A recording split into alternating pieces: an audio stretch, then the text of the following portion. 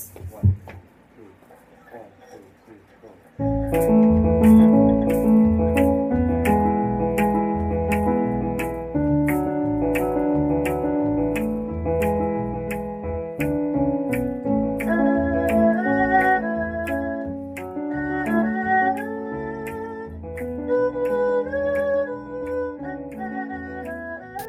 Hello, everybody, and welcome back to the XR podcast. Today, me and Tio are doing a new sort of segment called Book Club, right?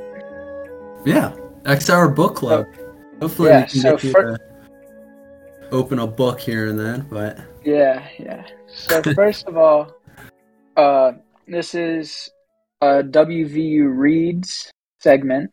We have a assignment from the Honors College to read a book this summer, and today we're just going to discuss it. It's called Interior Chinatown.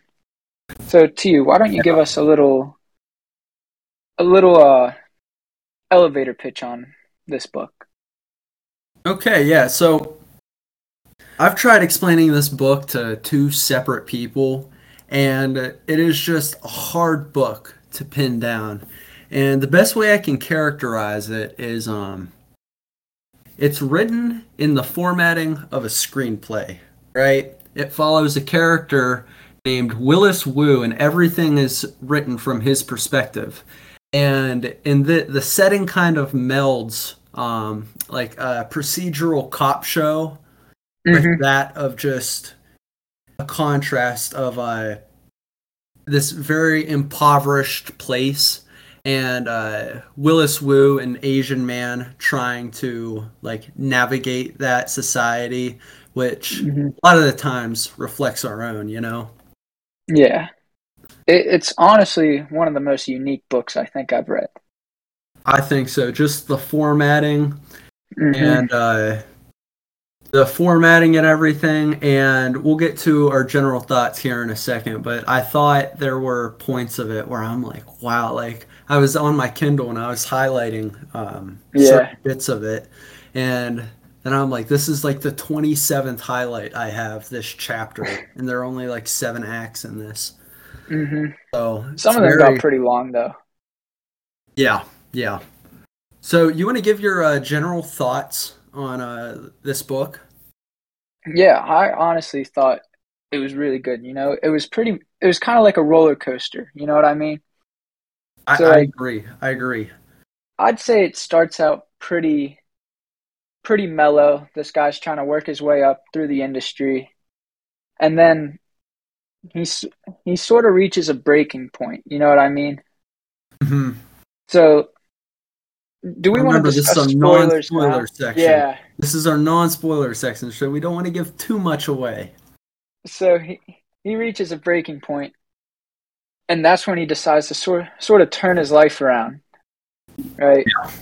And it's written in like so well that like he gets his point across, and he like the reader experiences what the writer wants us to experience. Like we feel what the main character feels.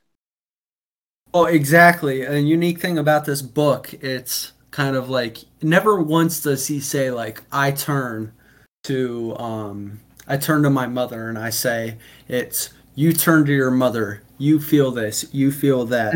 And that really, I mean, if you want to talk about like an empathetic character, you're literally in his shoes. It's second person. He's putting you in that situation. Yeah, I think that's a lot because of how like that screenplay like format. Like it's almost as if we're given the script of Willis Wu and we're put in his shoes. That's a fantastic point there. Yeah, and I just want to say he communicates the author, I think his name is Charles Yu, if I'm correct. I think so. And this will be a tiny bit of a spoiler here, but it's not like too important to the book. I really appreciated how he was able to get very serious, complex themes. Like it covers like, you know, poverty, race, death, old age, and it mixes it with this humor, and never once does it feel like oil and water, like one sitting on top of it than another. It's Yeah. fully integrated, and he lets like the funny moments be funny, the sad moments be Hmm. sad. And one of the more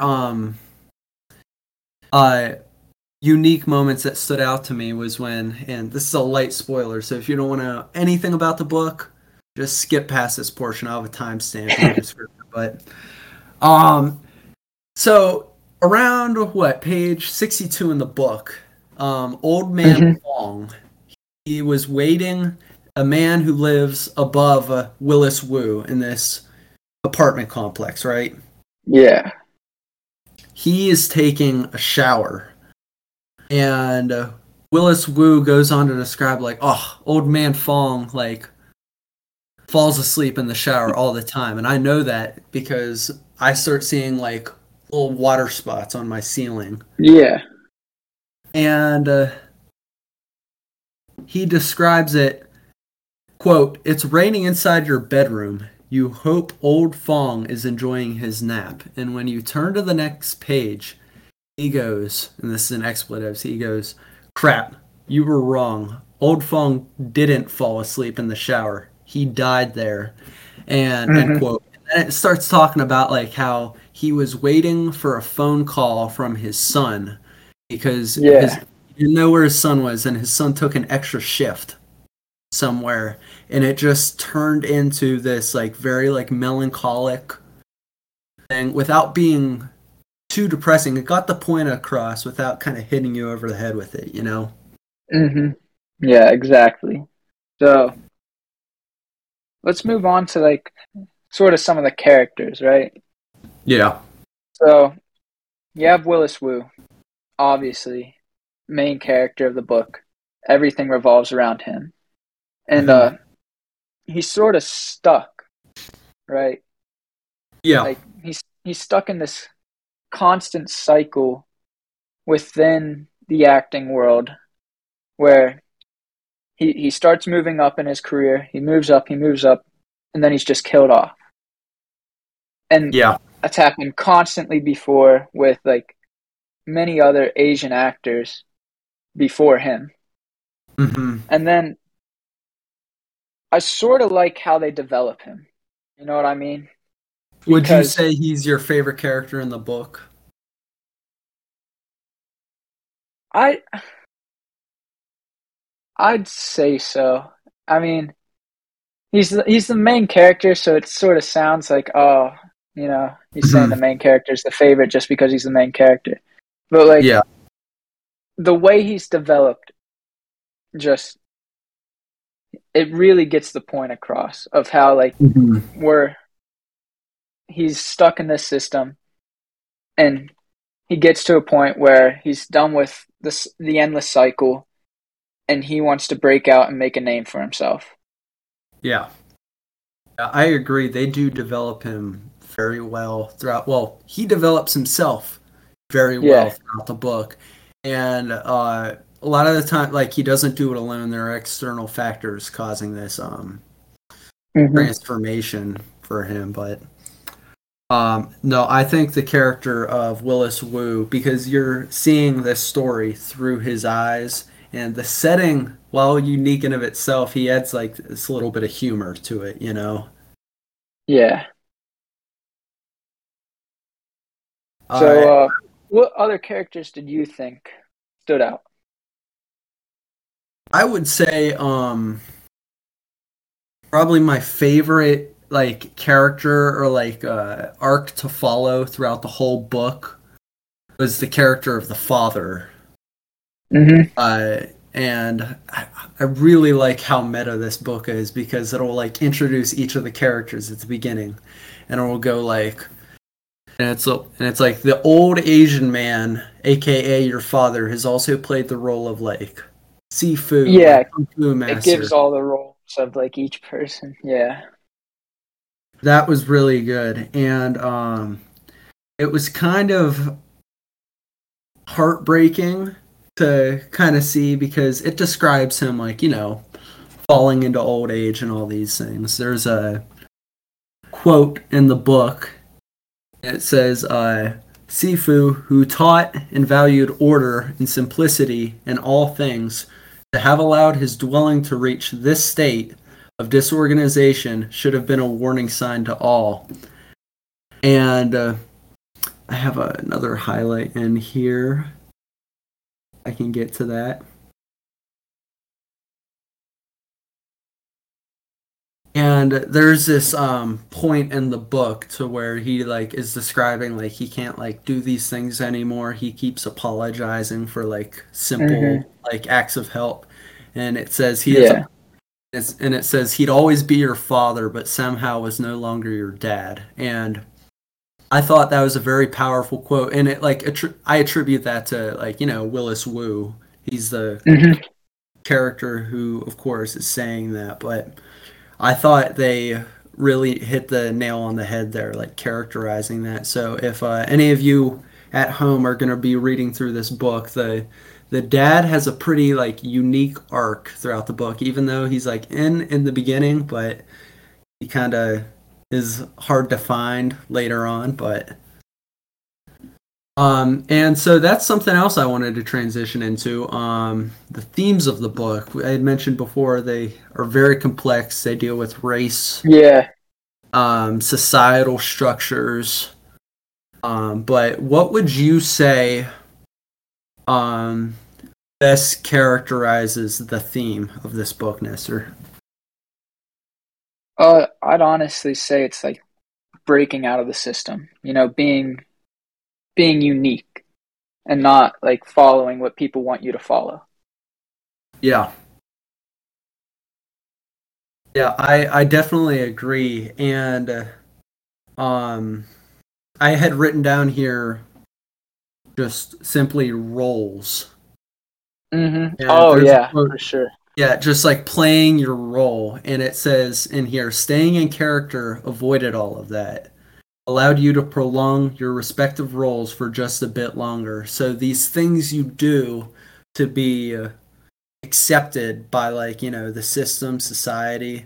I Yeah, and honestly kind of go ahead. I think that's another reason why the screenplay format's so good, because when we think of movies, we think of, actors playing roles. You know Uh-huh. what I mean? Yeah. So like they're stuck in this role that they can't get out of. Exactly, and they're able to like play off of those archetypes because I don't know about you, but I thought it was hilarious throughout the book when what is it? Miles Turner and what was her name? Karen Green. They played I don't think black it was and white. Karen. No, it It wasn't was Karen. it was We'll something get back. green. We'll get back to her, but they played the cop leads in like a buddy cop show, Yeah. black and white, and they had this it was like pretty tongue in cheek, but it was like this sexual tension between them. Yeah. That is basically a trope of like, almost every like cop show, like X Files, Bones, Yeah. all of that. I thought that was so funny. Mhm. And it sort of reminded me at points of the Truman Show. It's like Oh being on the yeah. other side of the Truman Show, you know? Yeah. That's a good one. I didn't think about that. It's like, what if, like, it's like, there's Truman, but like, what if you were raised up in this too? And like, you had to play the role of the best friend. You had to play, like, Yeah. the restaurant owner. What happens when you deviate from that? I thought Mhm. that was a pretty interesting way to look at the book. Yeah, so I think this non-spoiler section uh went pretty well. We touched on a lot of good things here. So I Yeah. think it's time we move on to the prompts that WVU has sent us to discuss. Oh, yeah. Yeah. So everybody that's listened up until this point and doesn't want to hear any spoilers, uh, it's a really good book, and hopefully you read it. So let's move on to prompt one, huh? You want me to read, like, word for word, like, what prompt one was? Up to you. I think so. All right. All right, and you can pull it up too, so you can read the second prompt. All right. All right, so here's prompt 1. On pages 53 to 56, you read a flashback scene. Ma and Kung Fu Kid spend an evening at home. Ma is reading. Kung Fu Kid is perfecting his Kung Fu skills. As he kicks, his foot catches the pot of tea and Ma reaches for it before it scalds him, burning her arms instead. Kung Fu Kid apologizes and Ma asks him to promise her something. Don't grow up to be Kung Fu guy, she says. Be more. Kung Fu Kid struggles to imagine what she could possibly mean. Kung Fu guy is the pinnacle. How could anyone be more? The question, it states, is what do you think she means by her request to Kung Fu Kid? How do you make sense of her statement? Use the themes in the book to support your response. So yeah, don't be Kung Fu guy, right? So I have a couple quotes that I wrote down, right? Mm-hmm. The first one I have is Kung Fu guy is just another form of generic Asian man. Yeah, right? that's from the trial at the end, correct? Mm-hmm. Yeah. It's just him saying, Kung Fu guy isn't the pinnacle. It's Uh-huh. it's what the acting world wants Asians to think is the pinnacle of their careers. You know what I mean? Yeah. It's just like if you're in But a in the box, end, Kung Fu guy's a really fancy box, you know? hmm but in the end, it's just you know they're generic Asian man again.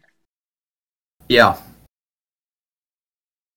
Yeah. And I don't know. I think this entire idea of like Kung Fu guy, because in that 50 pages 53 through 56, he describes like wanting to be Bruce Lee, right? And it's hmm like everyone aspires to be Bruce Lee. It's like how could anyone not want to be Bruce Lee? Yeah. And that was Oh yeah. something really relatable to me as a kid, right? hmm I saw like, my dad as a surgeon. I saw like Sidney Crosby as like Yeah. this almost like sort of god type figure in my life. And I was like, how could you not just want to aim single mindedly at being that, you know? And for some people hmm that works. And but we see later on it's like even when you do get to that point and the puzzle pieces of like, that role and you as a human person, when those pieces don't really fit together, we see how those can have like consequences, you know? Yeah. And I actually have a little bit more to add on to that quote. Yeah, So yeah. while he's saying this monologue, it's almost like he's becoming the main character because during it, there's another quote that says, "The lights go down except for the one on you," right? Yeah, yeah, yeah. So, so like he's breaking out of this role he's playing, and finally he's the main character of his story, of his monologue, I guess. That's a good point. I would have never framed it that way, but yeah. So, yeah, Yeah, so I think we nailed down like pretty much like what does she mean by like be more.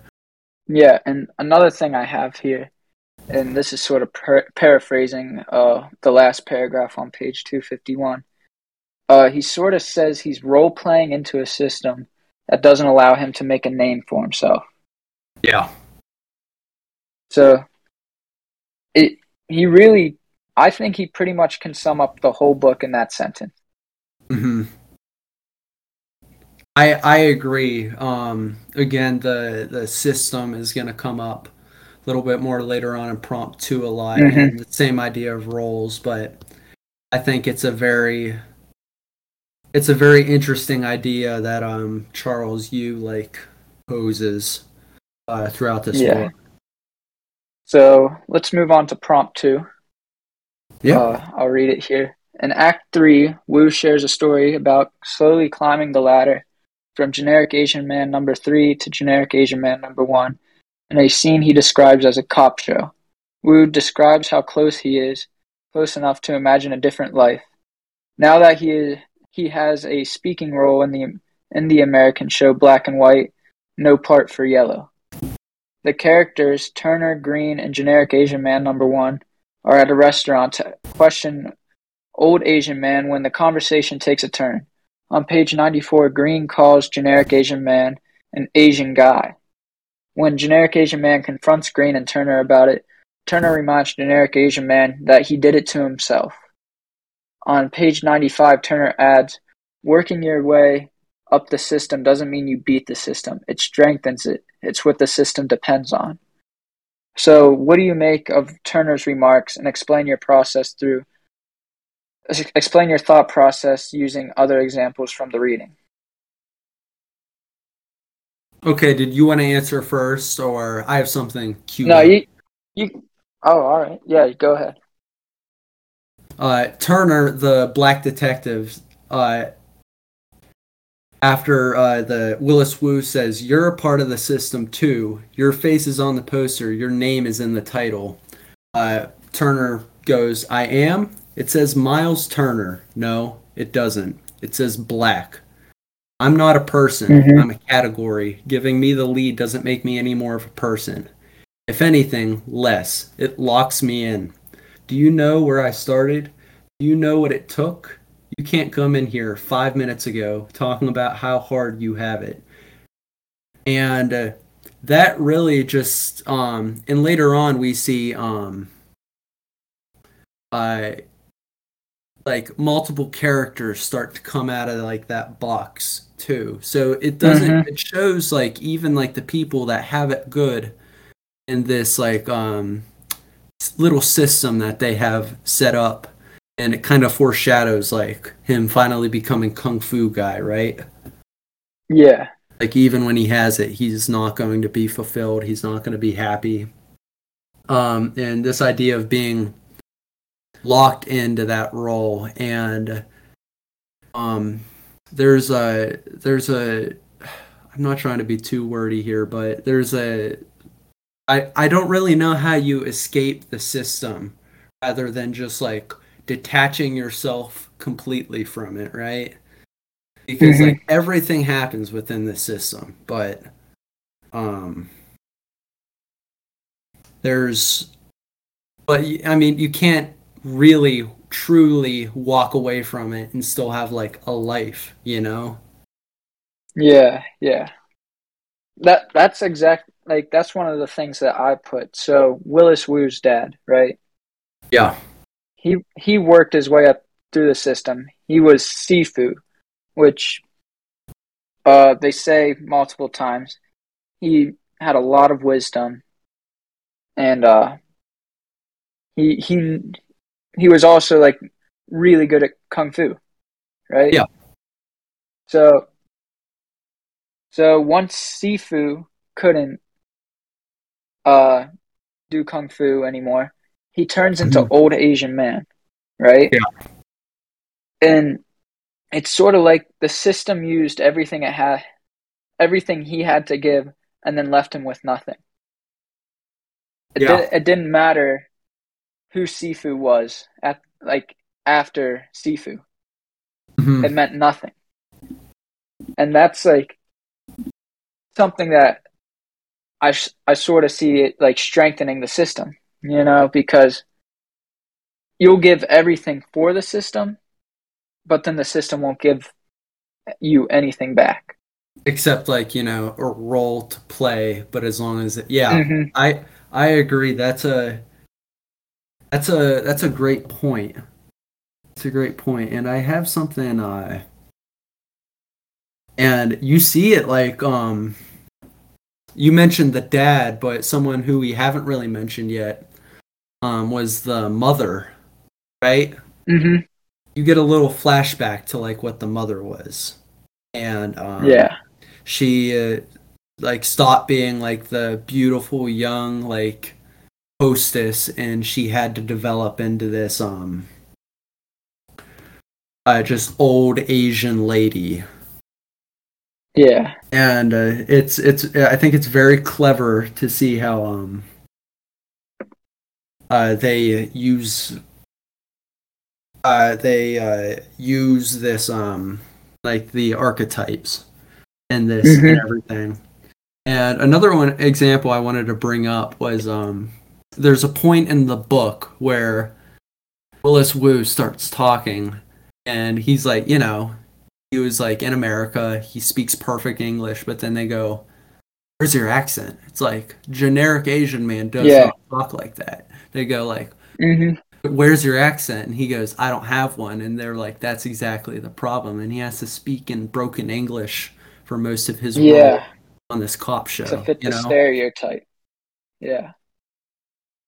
And one more thing I wanted to bring up was how you think this like expands to the idea of, America at large for some people. And how do you think Mhm. that it's like, of course there's a race component Yeah. to it, but I don't know. Mhm. What do you think? I'll stop talking for a second. So yeah, obviously there's some sort of discrimination with everything, right? Uh, Like, you know, uh doesn't necessarily have to be along racial lines. yeah, like I guess obviously in the book you the generic Asian man has to play the role of generic Asian man. Uh, Like he can't break out of that role. He won't be given a star position. And yeah. in other parts of life, like outside of race, I guess like well, I don't want to make it about myself, right? But with Yeah, it's all, soccer, yeah. you know what I mean? Uh-huh. Coaches wouldn't directly say you're too short to play, Yeah. right? But it was obviously insinuated. Mhm. Like you have to fit the the so-called like leaders stereotypes, the Yeah, coaches stereotypes, the the older brother figure, if you will. yeah, exactly. No, that's a really good point on how you could like apply it like within your own life because a lot of this is like, about race, about everything, but just hmm taking a step back and seeing how it applies to your own life is pretty good. Everybody faces some sort of discrimination. Well, I Mhm. wouldn't say discrimination, but like hardships that keep them from doing something, you know? Yeah. hmm And a lot of that is like outside expectation of what things are supposed to look like or hmm be like. Yep. And just wrapping up prompt number two, I uh, I interviewed my grandfather, Filipino, Chinese immigrant, Yep. for a prep piece before this, and I was able to get like some of the historical backdrop, right, to Asian discrimination within the United States. Um, but there was a quote. I think it was the at the end of the father's story, and I'm just gonna hmm read it. It says, "Hard to see the big picture from their vantage point." But they knew that behind them was a historical backdrop, that they were part of a prestigious project with the sweep and scope of a grand American narrative. So they do what it takes, make the best of a small role just to get in. And so it's like everybody, like, you need to see it at the table to survive. But like, how much hmm of you are you willing to like shed off in order hmm to fit in there? Yeah, exactly. And so I'm going to move on to prompt number three. I'm going to go ahead and read this. All I right. starts off with a quote. Always known as a Chinaman, never an American. First, read Wu's monologue on pages 244 through 252. On page 246, Wu states that he too is guilty of playing a role, of letting it define him, and of putting himself into a category. He asks, quote, "If someone showed you my picture on the street, how would you describe it? You might say an Asian fellow, Asian dude, Asian man. How many of you would say that's an American? Who gets to be an American? What does an American look like?" How do you answer these questions? Form your responses by incorporating themes from the story. Yeah, so I think like one of the things that plays into this is like the screenplay names. You know what I mean? Yeah. So there's generic Asian man 1, 2, and 3. There's Kung Fu guy. There's special guest star, Kung Fu dad, and then at the end of the story, he turns into like during his monologue, he turns into you, right? He's not any of those stereotypes put upon him before. So I think when Turner says on page 96, "I'm not a person, I'm a category," that's sort of like, I think that can be expanded across this whole like line of questioning about what does an American look like and who gets to be an American. You know what I mean? When Turner says, "I'm not a person, I'm a category," it's kind of like we put everybody into categories and sort of stereotype who gets to be in those categories. Mm-hmm. Like who gets to be an American, obviously. Yeah. And like obviously to have a definition of something, right? You need to have some sort of connective tissue. And it's like there needs to be some commonality in what that is. And I think you're right on the money. Sometimes that like definition can be a little bit too restrictive. Yeah. But I wanna come back to again because like this is one of the only like immigrants I know, but he might be the most patriotic person I know. My grandfather. He's like a little bit hard of hearing lately, and when he doesn't have his hearing aids in, I guess I don't know, to his brain to keep him busy, he starts like humming, and sometimes it'll sound like a little bit of like a and you just think he's making noise, but when he's doing that, he's actually humming "God Bless America." Sometimes like you only know that because the lyrics come out, but when like you kind of when you hear it, you finally hear it and it clicks for you and you go, "Oh, he's singing God Bless America." And I think he's humming that to himself. And I just think, in this country, go look on Twitter, go look on Instagram. People will tell you America is going down the crapper, There's not a very optimistic view of that lately. You would agree? But and it's ironic because I was born here and everything, but my grandfather came from China, from the Philippines, war-torn Philippines, World War II, studied to be a surgeon, and made a good life for himself in America. And I think that's the idea of the American dream. And it's kind of like a paradox that a Filipino comes in. Like, I think he moved over when he was like 18.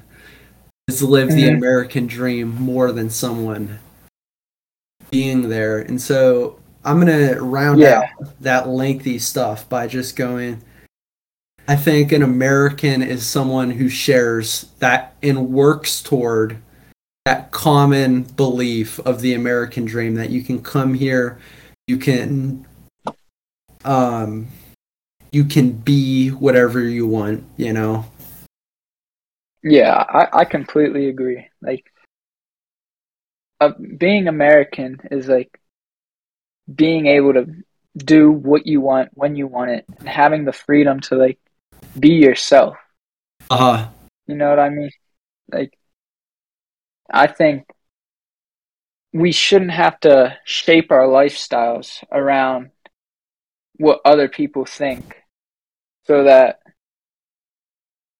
we fit into the societal standards. Yeah. And I just want to before we move on to prompt number 4, because I think we both have that pretty well answered. I Yeah. asked I cut it out from the original interview that is posted right now. Um, but I asked my grandfather. I'm like, so like it was one of the last questions I asked him. It was supposed to be like punchy. It's supposed to be like this Mm-hmm. is like the like big question you would say. So I asked my grandfather, I went, "Hey, Papa, what would you say the American dream means to you?" And he's like, "What?" So I repeated it, and he replies, he goes, "You know, we don't really dream. We just work, you know?" And I think he took it as like I was thinking it'd be like a literal. He thought I was talking about a literal dream, but he turned it into like this, like, you know what? I don't, turned into like this alpha thing. It's like I don't have the American dream. I already did it, you know? I thought that was kind of funny. Mm-hmm. Yeah. So But I'll read prompt 4 for us. yeah, this might be my favorite prompt out of all of them. Yeah, I love this one. Should I read the whole thing? Because it's pretty lengthy. I think you should at least read the quote that it has with it on page 65 through 66, I think. All right, so on pages 65 and 66, Wu states, if you didn't know it already, now you do. Old dudes from rural Taiwan are comfortable with their karaoke, and when they do karaoke, for some reason they love no one like they love John Denver. Maybe it's the dream of the open highway, the romantic myth of the West, a reminder that these funny little Orientals have actually been Americans longer than you have. Know something about the country that you haven't yet figured out. Will goes on to say, when he steps up and starts slaying country roads, try not to laugh or wink knowingly or clap a little too hard because by the time he gets to West Virginia Mountain Mama, you're going to be singing along, and by the time he's done, you might understand why a 77-year-old guy from a tiny island in the Taiwan Strait who's been in a foreign country for two-thirds of his life can nail a song note perfect about wanting to go home. So the prompt is, where is the most memorable place you have heard the song Country Roads by John Denver? And then this was supposed to be a TikTok describing the most memorable place. And then discuss your thoughts about the Country Roads passage. How does the song make you feel about home, and how do you identify with the song? How does Wu's description of the person singing the song in the novel influence your feelings towards the song and your home? So, can I discuss this one first? Yeah, go ahead. So, I'm going to start with the most memorable time I've had it being played, and I think you'll probably say the same. Okay, So, we're probably thinking of the same thing. yeah. So, for our senior prank, I guess, Uh-huh. we all went up and stayed in our parking lot until like I don't know, probably about 5 minutes until school started. Yeah. And while we were walking down this hill to our school, we played Country Roads. And with every class, there's gonna be drama and all this stuff. Yeah. But while we were walking down, it almost felt like everybody was together. There was no problems between anybody, and like we were just one unit together. I absolutely agree, yeah. Yeah, yeah, I mean even so for those of you not familiar, Central our old high school had some students come down from Washington, Pennsylvania, right? And even they were like chiming in with it, you know? And I don't know what it is, something about that song, um, just like the melody, or like just like, we were on like the precipice of like something Yeah. ending, because that was our last day of school, high school. Hmm. Um, It I felt like just it rounded out the last 4 years of us being together. I thought it did, and it's like, if you would put like there would be disagreement like over like almost any other song, um Hmm. Yeah, it's the like let's prom put on playlist. like yeah, it's like let's put on like I don't know, Justin Bieber, let's put on One Direction. No, I think we should put on Miley Cyrus for this. But when that song turned on, nobody was complaining about it. And I've never seen something like so singularly kind So of universal. yeah, universally like get all those people on board together, you know. Hmm. And So go ahead. go ahead. No, you go. And just rounding this out, I'd like to again. I'm gonna go back to my grandfather, but it's kind of funny seeing his perspective on things. So more like just through my interviewing of him. But I remember I would sit down. I was my grandfather, and he had a big like I don't know if it was a DVD or a VHS box set, right? Hmm. And he loves that Chuck Norris show, Walker, Texas Ranger, right? Yeah.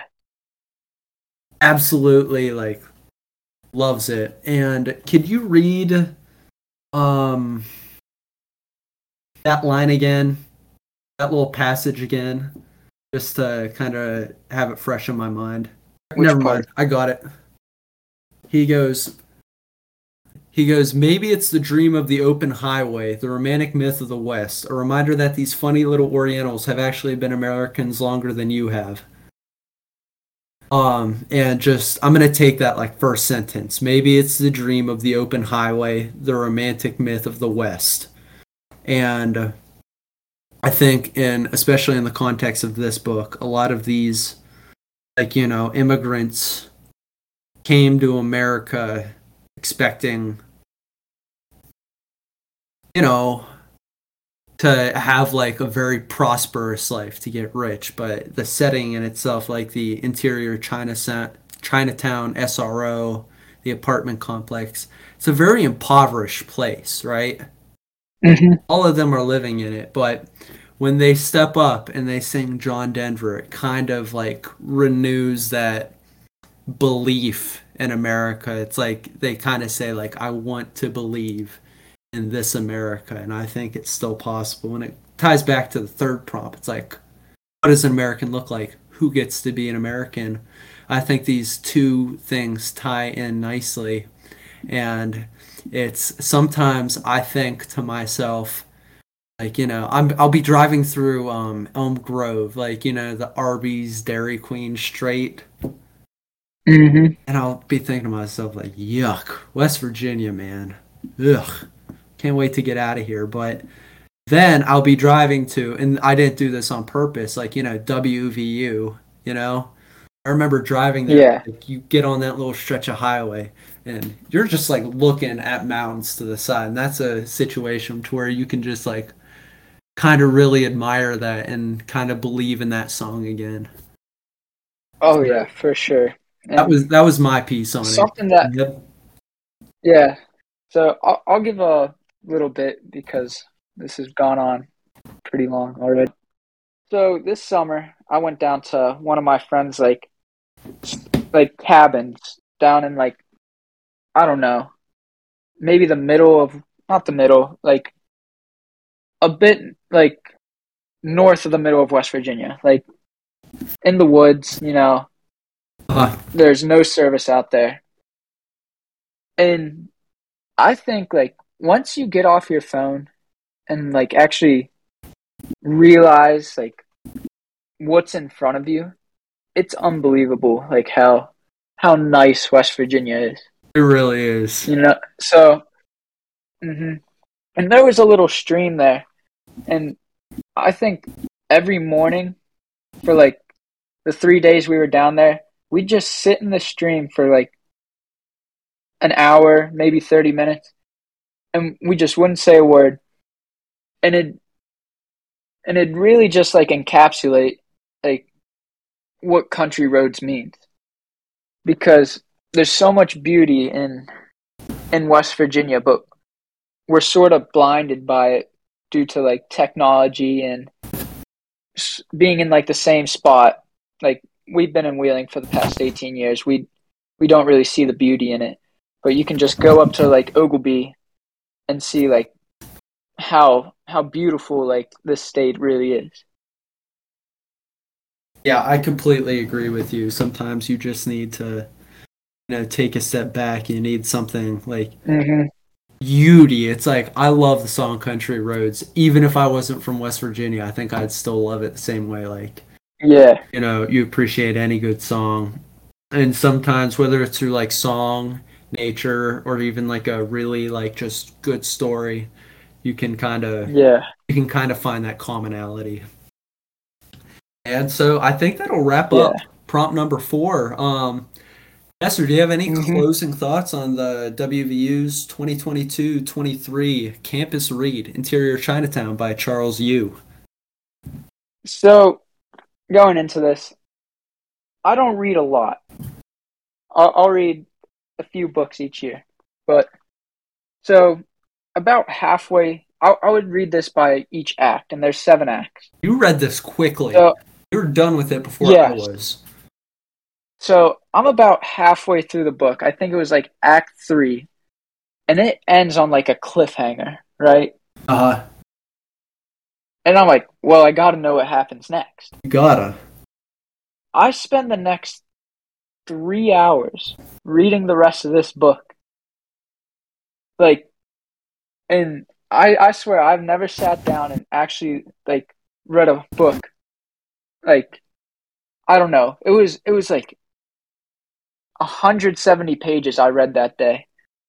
And it was really the first time that like a book has captured me like that. So yeah, I think that just goes to say how good of a read this book actually is. Yeah. Well, this is coming from someone I don't read. Well, Nestor might say I read a lot, but I don't read like, a book a day like some people. But I read a fair bit, but this by far might be like the most unique read I have ever read. That makes sense. It was very not just in the way it was structured, but you could have written this any other way and it wouldn't be the same, but just the blending of like the Hollywood archetypes contrasted by like the poor, like downtrodden, like impoverished Chinatown. I thought that was very interesting, and it's like with any book you're gonna have like a disagreement on some messages and some themes, but like the main core message of it was just like I thought that was a pretty powerful thing. Well, we'll see. That wraps it up for this segment of Book Club. Yeah. If you have any feedback, just let us know. Our Instagram DMs are always open, Twitter. You can even respond on Spotify if you'd like. Yeah. But thank you for listening and have a good day. Yeah.